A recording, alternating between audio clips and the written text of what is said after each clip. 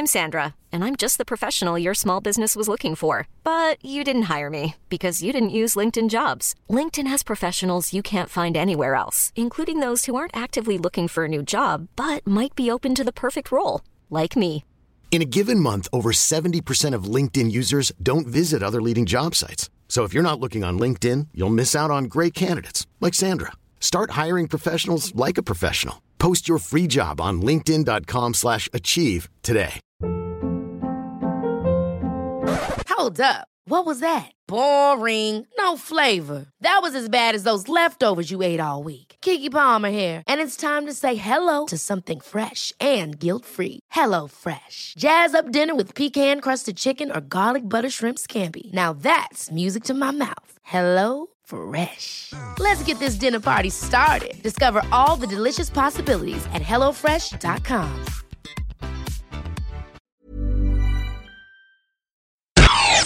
You're listening to AI Audible, the new narrated article podcast from the Anfield Index podcast channel.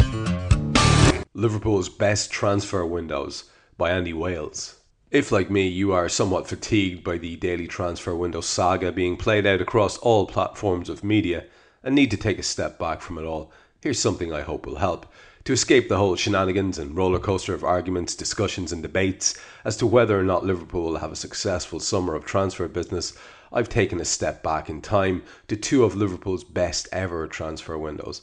And yes, I know they weren't called windows back then, so just play along as we reminisce. 1987. Having already secured the services of striker John Aldridge for £750,000 from Oxford United in the January to replace the outgoing Ian Rush, manager Kenny Dalglish looked for players to provide the service to Aldridge and supplement the loss of Rushy. First was John Barnes, a high-profile capture from Watford for £900,000, a dazzling winger with sparkling skills. Barnes first made his name scoring a goal for England against Brazil in the Maracanã that was so special any Samba legend would have been proud to call it their own.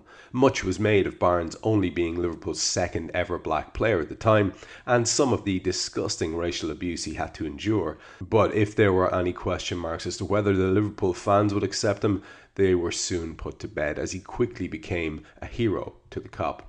Barnes' England teammate Peter Beardsley was next to join, this time in a then record fee of £1.9 million from Newcastle United. Beardsley was the genius to finally replace his manager on the pitch and even wore Dalglish's number 7 shirt. Barnes, Beardsley and Aldridge quickly struck up an almost telepathic understanding on the pitch, between them scoring 56 of Liverpool's 87 league goals that season. The iconic duo of Rush and Dalglish were history, and in their place were a trio that regularly destroyed opposition defences. The final piece of business was actually done in October when Liverpool went back to Oxford to sign Ray Houghton for around £825,000. Although Houghton would play on the right side of midfield, he was not a winger in the Barnes mould. His game was more about technique, passing and intelligent movement, but helped provide that extra balance to the side and allow the attacking trio of Barnes, Beardsley and Aldridge to sometimes become a front three.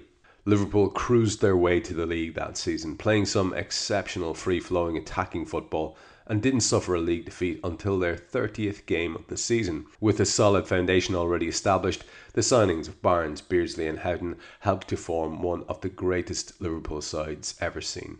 1999. Throughout the mid to late 90s, Liverpool were acclaimed for playing a very attractive football, but a soft underbelly often prevented them from translating the pass and move attacking play into winning trophies. The business done in the summer of 99 set about changing that. The football was to become less attractive, but the defence more solid, and eventually trophies would follow. The sometimes brilliant but too often error-prone David James would depart and be replaced by Dutch goalkeeper Sander Westerveld from Dutch club Vitesse for a fee in the region of £4 million. The centre of defence would be completely reshaped, with Swiss centre-back Stefan Henshaw brought in from Blackburn Rovers for £3.5 million, and the towering Finn, Sami Hupia, for a very modest £2.6 million from Willem II in Holland. In front of them would be Dietmar Hamann. The German midfielder known as Kaiser was a more high-profile £8 million recruit from Newcastle United. Between them, they would form the core of a defensive unit that would be much more mean than its predecessor and part of the spine that would go on to win the League Cup, FA Cup and UEFA Cup in 2001. Hyypiä and Haman would still be an integral part of the team that won the Champions League that famous night in Istanbul. Hyypiä in particular was proof that sometimes your most important signings are not the big name expensive ones. He went from a relative unknown to a legend during his decade at the club. So whether the signings be as high profile as Barnes was, record breaking like Beardsley, or a canny in the case of Hyypiä, let's hope that in years to come we can look back at the summer of 2017 and celebrate the transfer business Liverpool did. Wasn't that a really enjoyable piece of nostalgia there by Andy, to dip our toes back in the waters of the past and sort of remember the good days and the successful signings, and hope on a good day for it appears, where the positive noises about the Keita deal are increasing. Maybe we're on the brink of one of those types of summers, a 99 or an 87. On all the pieces that I'm recording today, lovely listener, I am trying to remind people that the AI podcast is now hosted by yours truly, and that looks like being the case for quite a while, hopefully. Really enjoyed the first one with Carl Kopak and Neil Poole. It's onesies and friendlies. It's available on the podcast channel.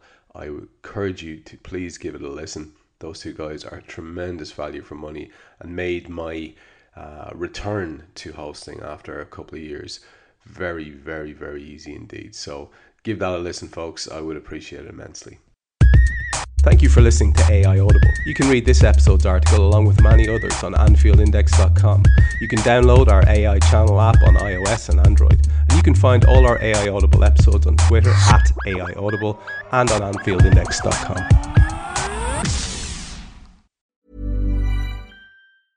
Hey, it's Paige DeSorbo from Giggly Squad. High quality fashion without the price tag. Say hello to Quince. I'm snagging high-end essentials like cozy cashmere sweaters, sleek leather jackets, fine jewelry, and so much more. With Quince being 50 to 80% less than similar brands.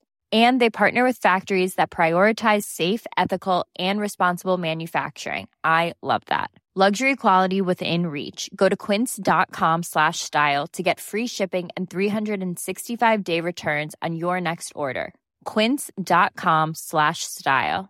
Ever catch yourself eating the same flavorless dinner 3 days in a row? Dreaming of something better? Well, HelloFresh is your guilt-free dream come true, baby. It's me, Keke Palmer. Let's wake up those taste buds with hot, juicy pecan-crusted chicken or garlic butter shrimp scampi. HelloFresh. Stop dreaming of all the delicious possibilities and dig in at HelloFresh.com. Let's get this dinner party started. When you need mealtime inspiration, it's worth shopping Kroger, where you'll find over 30,000 mouth-watering choices that excite your inner foodie. And no matter what tasty choice you make, you'll enjoy our everyday low prices, plus extra ways to save, like digital coupons worth over $600 each week. You can also save up to $1 off per gallon at the pump with fuel points. More savings and more inspiring flavors make shopping Kroger worth it every time. Kroger, fresh for everyone. Fuel restrictions apply.